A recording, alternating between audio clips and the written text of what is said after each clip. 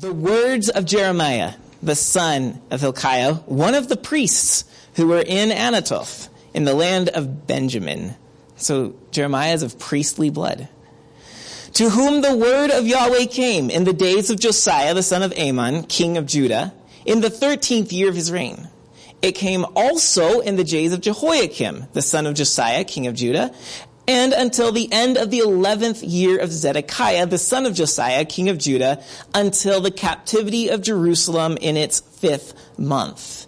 In layman's terms, it's saying Jeremiah was God's prophet through these kings' reigns, and it took them all the way to the collapse of Jerusalem when there was no more city and temple. So Jeremiah gets to be the last word. Now the word of the Lord, the word of Yahweh came to me, Jeremiah now, saying, before I formed you in the womb, I knew you. And before you were born, I consecrated you. I appointed you a prophet to the nations. Then I said, Yahweh God, behold, I do not know how to speak, for I am only a youth. But Yahweh said to me, do not say, I am only a youth. For to all to whom I send you, you shall go, and whatever I command you, you shall speak.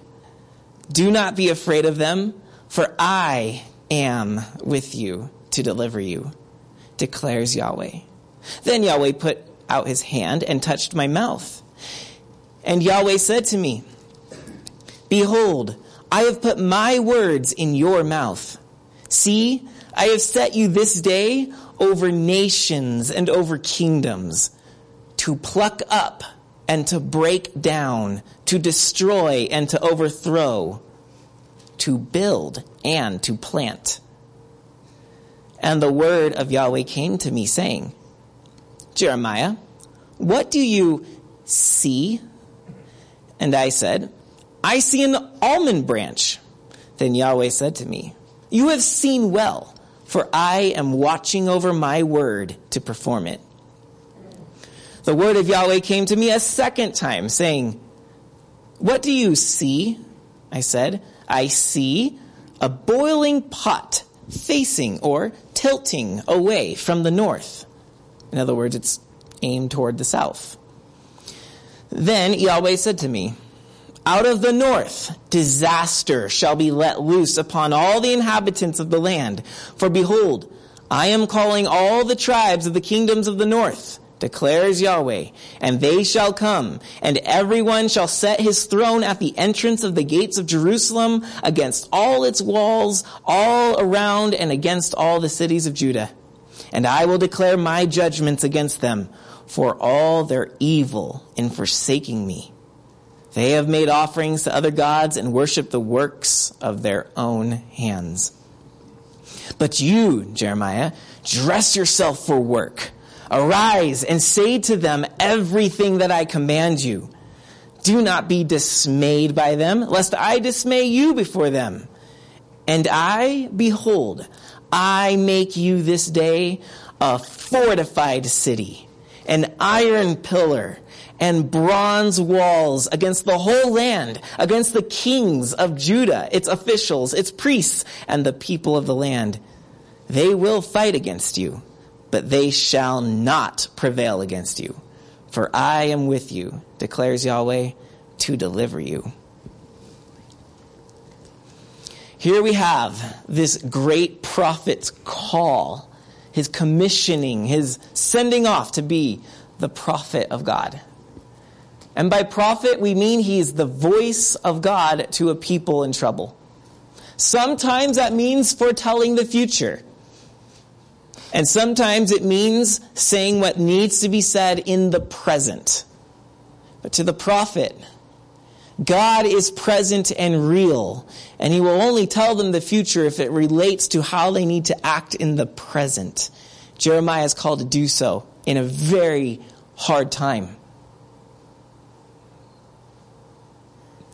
He's called in verse 10 to pluck up Think of like a plant. You pluck it up, roots and all. And to break down, oh yeah, sign me up for that. I mean, some young boys like things like that. But when we're talking about people's lives and nations, you don't want to be that guy. No one's going to like you. But also, Jeremiah is to build up and to plant. And sometimes God has to take us through the chopping block, if you will. Things have to break apart or break up so that they can be rebuilt, replanted, made afresh and anew. Jeremiah is that vessel. And the whole prospect of being God's voice piece to a people who don't want to hear the voice of God terrifies him. So he immediately objects, like Moses. Got the wrong guy. I am only a youth. Now, that was Jeremiah's excuse, youth. You may have a different one, but we all have this phrase that we return to over and over when we are called to do something that seems a bit out of our comfort zone or a bit more than we think we can handle. We protest and say, I am only a plumber. I am only a retiree. I am only a bookworm. I am only a grandparent. I am only a youth. I am only... And you can fill in the blanks with so many excuses. The world wants you to think that you are only. The world wants us to live in this confined definition of reality, to limit the possibilities, to have the populace say, I am only, so that nobody does anything significant. The water stays stagnant and mellow and lukewarm, so that the world is dominable, conquerable. The world can be dominated. The powers that be, especially the dark forces, the spiritual powers, they want people to live with a sense of I am only. Because then we won't do anything. We will just go with the game. And the game is, here's what everybody's doing. Here's conventional culture. Here are all the gods that the nations worship. And Israel says, oh yeah, that's easy. And everything else that God wants us to do, we say, whoa, I'm only this, I'm only that. There's a danger to this. We sometimes look at ourselves as only because we're not willing to allow all the parts of our lives to be lived at once. Think about this. Our common thought process is, I'm 33. That's what I am right now. 13 was so back then. That was in the 90s or something. 5, I'm past 5. And we have this concept that I am the age I am right now. But actually, when you think about it, that's what the world wants you to think about yourself. Well, I'm a very sophisticated person. Or, I'm a very young person. But I'm not just 33. I'm not just this age now. I am actually still the person I was when I was 12, when I was 8, when I was 3. I am all of those things accumulating up to what I am now. And when I reject the past and those ages that I once was, I'm actually leaving parts of myself behind so that every time that I say I am only, I'm somewhat correct. Because if we lose any part of ourselves, we are diminished. And Jeremiah, hello, your dad was a priest. I think you have a little bit of experience in this. But I wasn't ordained as a priest, so I am only... Oh, come on, Jeremiah, come on. But we can't leave fragments of ourselves. We can't diminish our own selves. And here's what I'm saying. the creative person I was when I was 3, when the world was full of possibilities, and my imagination can turn any rock and any stick into any city, any baseball stadium, any action figure. You just needed your imagination, and a 3-year-old can do anything. Do you remember that? Do you remember that former ancient self of yours? It seems a while ago, doesn't it? There was a time when the world wasn't only, it was of course, and it was everything, and it was possibility. See, the devil and the systems and the empires that rule us want us to imagine less. There isn't any possibilities out there. The only possibility is the one we dictate to you. It's the reality we give to you. But God comes to Jeremiah and says, don't listen to that line of thinking. Do not say, if only. Do not imagine less of the world. I am God. Imagine more. Imagine the possibilities of what can happen when people take the voice of God and speak it. Imagine the possibilities if we stop listening to the kings of the world and the way they dictate reality, and we start listening to the voice of the Spirit and imagining the possibilities of the kingdom of God. We have been subjected to think less of ourselves because, of course, the powers that be don't want you to think more of yourself. But God sees Jeremiah and sees a prophet he can use, even if Jeremiah doesn't see it in himself. Jeremiah, don't say, he says that literally, do not say, verse 7, I am only a youth. Because you are never and only when I come into your life. You are never, Brandon McCulloch does not stop here. Because the infinite God of the universe has taken up residence in my life. How dare I say Brandon doesn't do that. Brandon can't do that. Well, yeah, Brandon can't. But Brandon filled with the Spirit of God? I'm limiting God when I say I am only. And so the beginning of Jeremiah opens, God breaks into an I'm only world, an imagine less world, and God says, no, you're not only. I am the I am in your life, and I want you to imagine more. So what we will see is that the prophet is somebody who has an incredible imagination. The prophet is somebody who says, stop looking at the world as it is and start imagining what it could be when we do God's word. The prophetic imagination. It invites us to imagine more. It invites us to realize there is a reality that is alternate, different and better than the reality that the powers that be want us to think we're stuck in. The status quo is not reality. It is a suppressed, diminished, reduced, imagine less version of God's world. And the prophet says, wake up, people, wake up. There is so much more that God wants to do in this lifetime. The prophet is not saying, just cruise along with the status quo, be lukewarm in the tepid waters until the beautiful future. Rather, the prophet is saying, look at the future so that it can break into our imaginations in the present, and we can start embodying and becoming the kind of citizens and people who belong to that kind of a future, to that kind of an alternate reality. Let's make it real in our midst, but we must get rid of the world that says, no, stop imagining that fantasy. It's not real. This is real. The products we're pushing in front of you, the television shows that we want you to consume and numb yourself with, the food products we want you to eat and eat and eat and overeat, and the ideologies that we say, these are the ways to rule the world. The prophet would say, how dare you? We'll get into some of this as we go, but Israel had some pretty corrupt versions of who they thought they were. And one of the things that they were debating, we're good at debates in America. We have Democrats and Republicans that don't agree on anything anymore, except, there's one or two things in the moment. But Israel was a similar place. Split down the aisle, you had the party that said, trust in Egypt for our deliverance. And then you had the other party that said, trust in Babylon for our deliverance.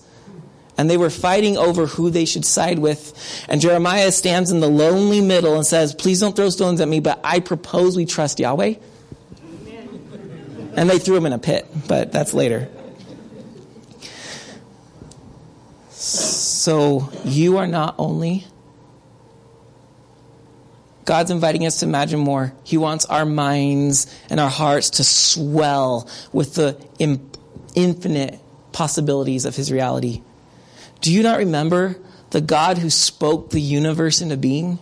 That's what his words do. They create, they advance, they move things forward.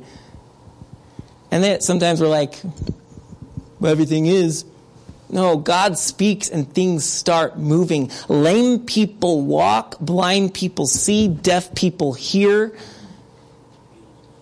But sometimes we're like, yeah, I have God's word in my life. So Jeremiah starts off with this, I am only. But then we see through the book, he actually becomes quite a prophet. And God says in verse 18, you thought you are only a youth. Well, in 18, God says, behold, I make you this day, not in the future, but right now, Jeremiah, this day of your commissioning, I make you a fortified city. Fortified city. Now, cities are glamorous and great. A fortified city means it is protected. It has towers. It has walls. It has a defense system. Think castle.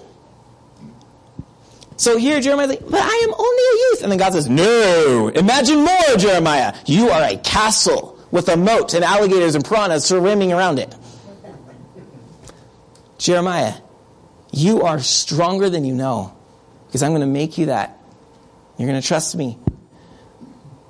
Now, Jeremiah is obviously going to live. I mean, he survives for 52 chapters. He is going to be that castle God says he is. He's going to stand up and say, wait, I need to stop imagining less and imagining more about what God can do. And he does.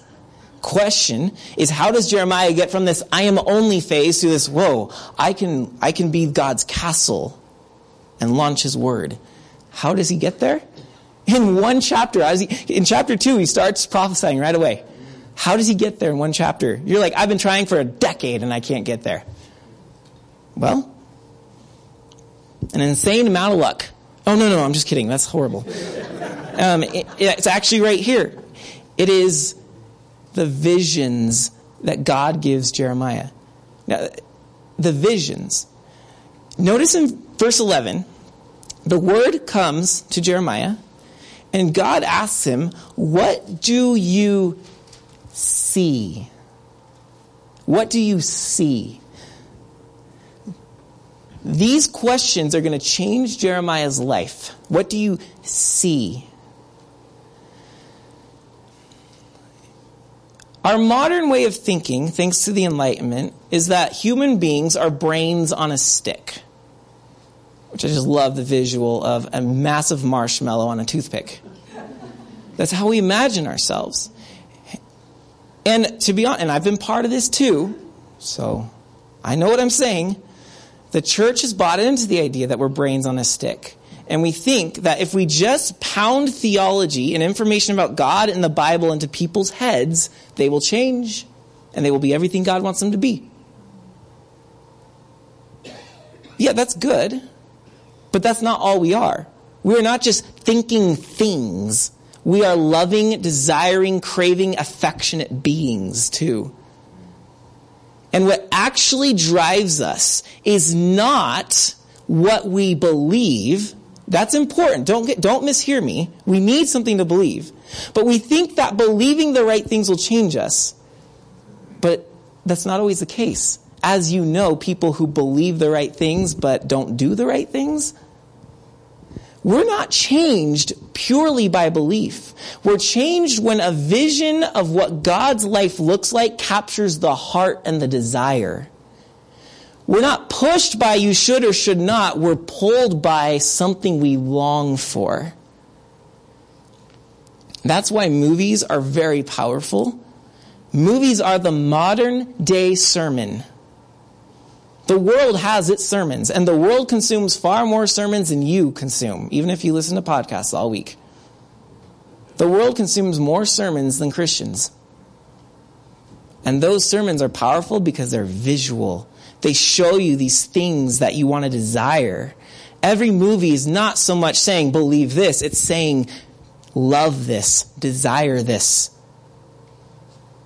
form your life around this affection. What God does with Jeremiah and why he is so radically transformed so quickly is because God shows Jeremiah a vision, something that gets his imagination going. And once Jeremiah can see a vision of what God is like, he can then align his beliefs with that and his heart goes for it. An example of this is our daughter Evelyn. She's 4. She has this irrational fear of having her toenails clipped. And guys, it's awful.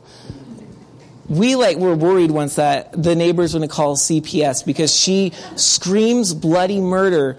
And it took 45 minutes to clip her toenails.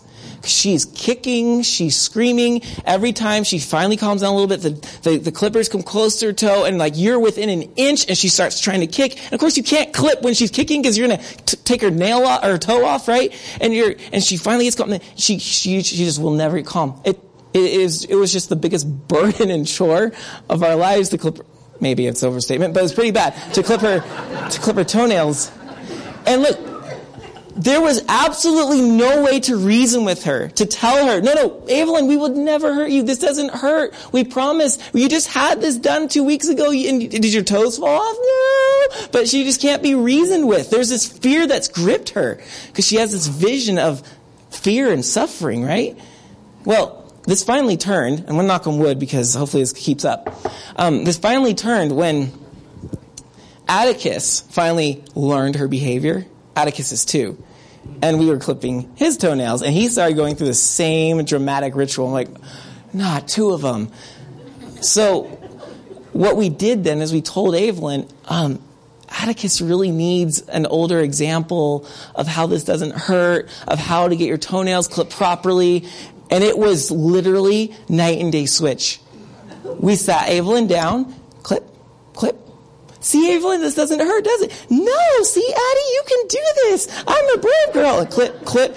And we're like, what in the world has happened? And I'm wondering if this isn't because we're not always rationally convinced to change. We can convince people with arguments of God and whatever, and you shouldn't do this. But that doesn't change an addiction. Addicts know they shouldn't do what they do.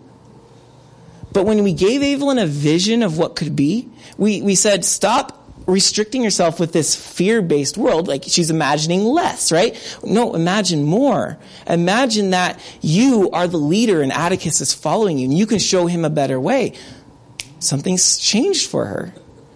And God brings Jeremiah into his imaginative world and says, Jeremiah, the world around you is not my world.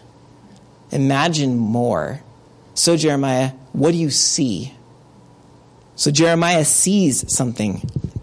So there's 2 visions here, and both of them are important. Even though you might have read it like, this is weird. It kind of is. But there's meaning here. Jeremiah says in verse 11, I see an almond branch. Then Yahweh said to me, you have seen well. You passed the test. You're a prophet now. You've seen well, for I am watching over my word to perform it.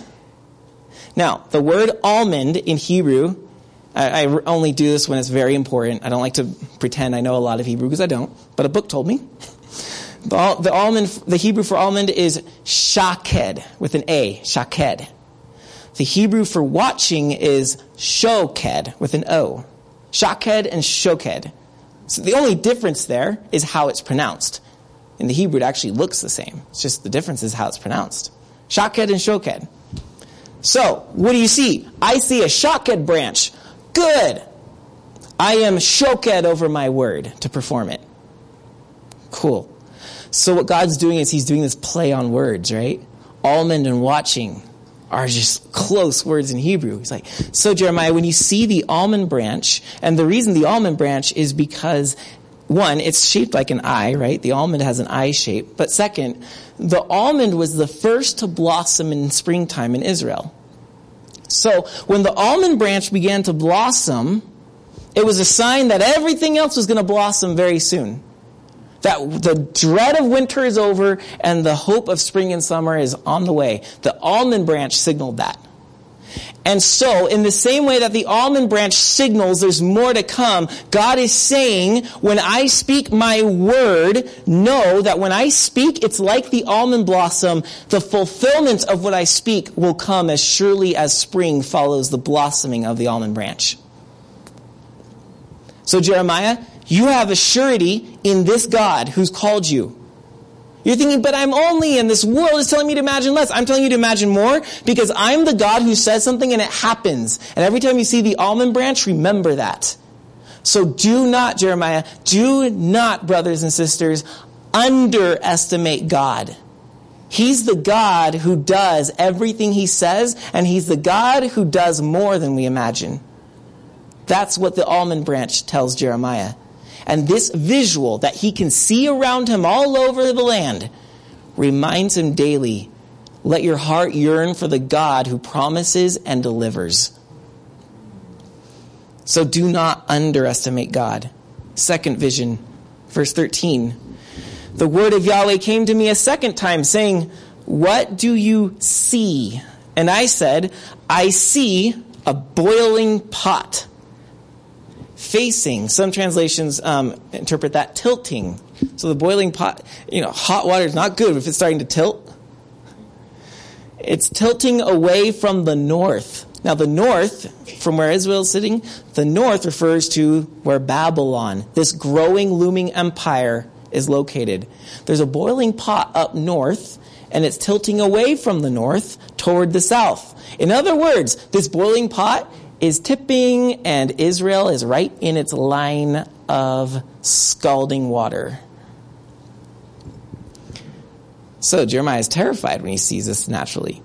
But Yahweh says to him, out of the north disaster will be let loose. It's going to be bad upon all the inhabitants of the land. Right here we know Israel's not going to last. The kingdom of Judah is going to fall. Jerusalem is going to be sacked. The temple is going to be destroyed because the Babylonians are going to come in and wipe out their world.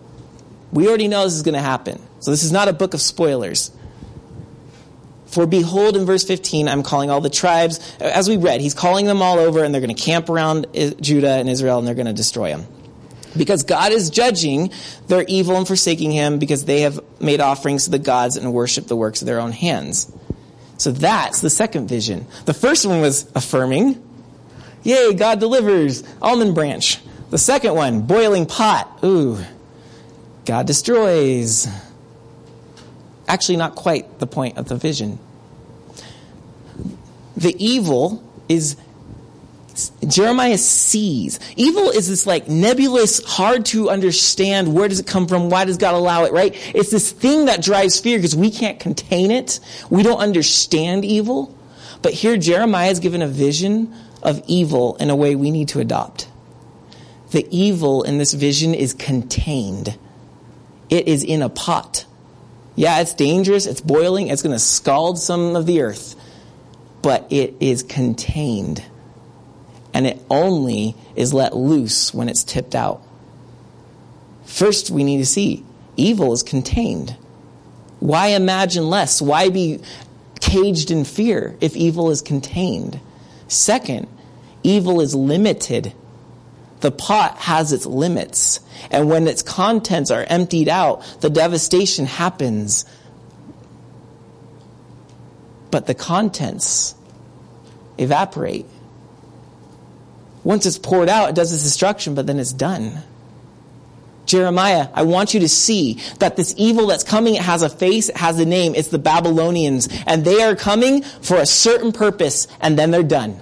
Evil is limited, and it's contained. You need not fear the evil to come, Jeremiah.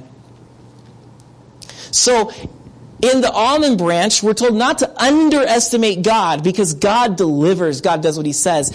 In the boiling pot, we're told not to overestimate evil because it is limited and it's contained. And here, friends, is what happens when we live under the imagination of the empires that want us to live these sterile lives. We underestimate God and we overestimate evil. That's the way of the world. Your God can't do anything about this, so just live in fear. And give up some of your freedom for security. Give up your creativity for certainty. Give up your imagination for more information so you feel safer. We do this all the time, which is why we're born as super creative people, imaginative. The world has total possibilities, but then we're hurt, we're betrayed, we see that the world has evil, and we begin to give away this freedom we experience as youth in exchange for security, for certainty, for I just got to know the truth, I just got to know this, I just got to know that. And look, education, knowing stuff, finding truth, that's really good. But that can never be our dictator, because then the dictator takes away all of our imagination, all of our creativity, and we are confined to live in a universe that people dictate to us. And so, by telling us not to underestimate God and not to overestimate evil, God is freeing Jeremiah's imagination to see the world as God has designed it to be. These visions change him. And you can see how. He's now captivated with a vision of who God is, and his heart yearns for that. Every time he boils his soup or his tea, he's reminded, don't overestimate evil. Every time he sees spring or eats an almond, don't underestimate God. He's watching over everything. That's how he becomes the castle. That's how we will become fortresses for God. Castles are not only strong, but they're places of refuge for the fearful. Okay. God's inviting us he invites Jeremiah to imagine more. We see that God's telling us, if you see God as too little and evil is too big, you need to imagine more. So how do we do that? How do we get there? We are totally driven by imagination. Even when we don't believe in God, everybody has a God of some sort. We have an image of the life we want, and we pursue that with all of our longing. We're pursuing that image. Israel did it with idolatry. You saw in verse 18. And they worshiped the works of their... 16. They worshiped the works of their own hands. That's the good life right there. That's what I'm pursuing. But you made it. I know, it's great. I can control it. Oh, I get it. You exchanged a world of possibilities for this limited world because you can control it. What God is doing here is he's inviting us to play in his word. He's inviting us to play. I fear we don't play in his word very often. Notice what he does with the whole almond watching the shockhead. God is doing these play on words. God is extremely poetic. God is extremely imaginative with what he shows Jeremiah. God is whimsical. God has fun. And yet sometimes we come to his word and it's more like we've got to be super serious about this. And yes, we need to treat it respectfully. But look at how God plays in his word. We sometimes get so obsessed with observation, interpretation, application. Observation, interpretation, application. We get so nuanced in Scripture that we're often so consumed with how do I apply this into my life? As if this was a Band-Aid designed for my reality as I see it and say, I have these fears and these worries and these problems, so boom, I'm cured. I applied it to my life. It's a good start. It's a good start. But see, the prophet is someone who's calling us beyond that. The prophet is someone who's saying, okay, great. But this is not just about interpreting the scriptures. This is about imagining the reality that the scriptures are inviting us to if we actually lived this out. So Jeremiah is learning to play in God's word, that there is something here that's to be seen, that's to be felt, that's to be imagined. Now, as thinking beings who are brains on a stick in the Western society, we love Paul's letters because Paul speaks to the brain, right? Paul's all about, doctrine and these arguments. You're like, most of us, if we're honest, can't follow what Paul's saying. So we love it when people teach Paul's letters. You're like, I can pretend I understand it for an evening. And like, that makes sense. And you walk away like, I don't remember a thing the teacher said and it doesn't make sense when I read it. That's Paul, right? And we love in the West to wrestle with Paul because he appeals to our heads. But the prophets, not everyone always, you don't hear many people say the prophets are my favorite books. They're kind of those like, I don't know what's going on. They're angry. There's destruction. And it's like, we can't stay with the New Testament. The prophets are all about the heart. The prophets are engaged with the effective, emotional, desiring human being. The prophets teach us to imagine. That's why it's harder because we don't exactly know how to pinpoint the prophets. Everything's like, I feel what they're feeling, but I'm not sure I know how to make a doctrine out of that. That's the point. The prophets understand the voice of God, that it's playful. And you cannot become a tyrant and be playful at the same time. I remember my teacher, back when I was in the school of ministry, our preaching teacher said, and if I remember this, if you remember anything from school, it's pretty good. He said, when you preach the prophets, preach with feeling. Because the prophets are all about emotions. So that's really interesting. Because usually we're like, we got to give the right beliefs here. And he said, the prophets are about feeling. And so when we come into the prophets, we need to see that they are taking us to a different approach to God's word, where there are limitless possibilities. And God is showing us a world that is possible even here and even now. And to let ourselves see and feel what is there. Because that's what we're drawn by anyways, is what we can see. Vision, imagination. Antoine de Saint-Exupéry, the French writer who wrote Little Prince. It's a mouthful of a name. I butchered it, but it's okay. Antoine de Saint-Exupéry, something like that. He said, if you want people to build a ship, do not drum them up to cut down trees and gather wood. Do not give them plans of how to make it. Rather, he says, teach them to long for the endless immensity of the sea. If you want people to make a ship, teach them to long for the endless immensity of the sea. And that hit me as so true. We can tell people what to do and they'll do it, but not with all their hearts. Or you can capture their desires with their imagination. You can give them a vision of something more. Imagine more. See, if you tell me just to build a ship, I'm like, okay, these are the rules, these are the laws, and make sure it doesn't leak, and it's kind of tedious. Or you can teach me to yearn for the 7 islands, or for the sea monsters, or for the treasure, or for the pirates, or for the whatever is out there. You can teach me to yearn for the endless immensity of the sea. Now I have a vision of what I'm building for. Now I have a longing that's driving me out there. That's what compels people. That's what the prophets do. That's what Jeremiah does. So, the prophets give us a window into God's true world.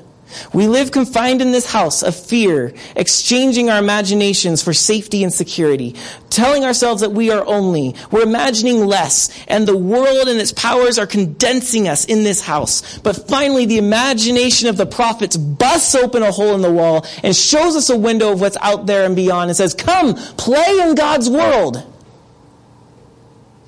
And what some do is say, ooh, look at the window. Wow, is this double paned? Look at the frame and fingerprints. We got to get those fingerprints. And that's where the wiffle ball hit the window. See the little white smudge there? And hard water streaks. We got to find a way to clean those. That's what some people do. From inside the house, they study the window. No, you're wrong. That's a fingerprint. No, that's bird poop. Fingerprint, bird poop. Fine. I'm starting a school of bird poop. You start your school of fingerprints. But then others say, are you crazy? The window is meant to be seen through. Look at the world out there. And it's inviting us to play. Why are we living in this constriction? It's saying imagine more than you're living in. And that's what the prophets do. They say, okay, yes, understand God's word, interpret it, apply it, all that stuff, but don't forget to use your imagination. Because God and the prophets is inviting us to an alternate reality. He's saying, look, you don't like the present? Then believe in a revisionist future. There's revisionist history where you change the historical facts, kind of measure up with your message. Believe in revisionist future. You use the creativity and imagination that God's showing you in his scriptures, and you say, that's what the future can be. Let's create it. Let's live it. Let's press in together and say, why do we have to settle for the philosophy and the powers of this world? The window is here. We're staring at it with crossed eyes. Why don't we look through it and say, that is where we're to go. That's what we're to do. Imagination, playing in God's scriptures. C.S. Lewis said that children pretend, right? They play, they have wild imaginations, and they'll pretend to be soldiers, to be teachers, to be pastors. They make believe play, right? Things that they aren't really, because it's forming their bodies, their muscles, and their wits to become those things eventually. I love that. God's word is inviting us to an imaginative approach to see a reality that's possible, so that as we imagine it, we can then begin to actually embody it as the vision pulls our hearts and our desires and our longings forward, rather than feeling the fire of do and do not underneath us. That's the power of the prophets. That's the power of God's word, what he's going to invite us into, to play in it, to have fun with what the prophets are showing us, to feel what they're expressing, and to see the future that they're talking about, and to envision what that can look like if we begin to live it. So yeah, I get it. You read the prophets like, I'm not sure if that's referring to the millennium or to heaven or to 1948 when Israel became a nation. I'm not sure. So I'm just going to let the experts tell me. You're missing the point if that's what you do. Because to be honest, most of those commentators know to agree on interpreting the future of some of these things. Know to agree. What God is showing us is the possibility of what can be, so that we can live with more imagination now, not less. He's inviting us to play. So lighten up. Yes, evil is pressing. And if to you that's the Democrats, fine. If to you it's Trump, fine. If to you it's terrorism or it's the economy, whatever. There's evil, potentially there's evil lurking everywhere. I know, I hear us all talk about it.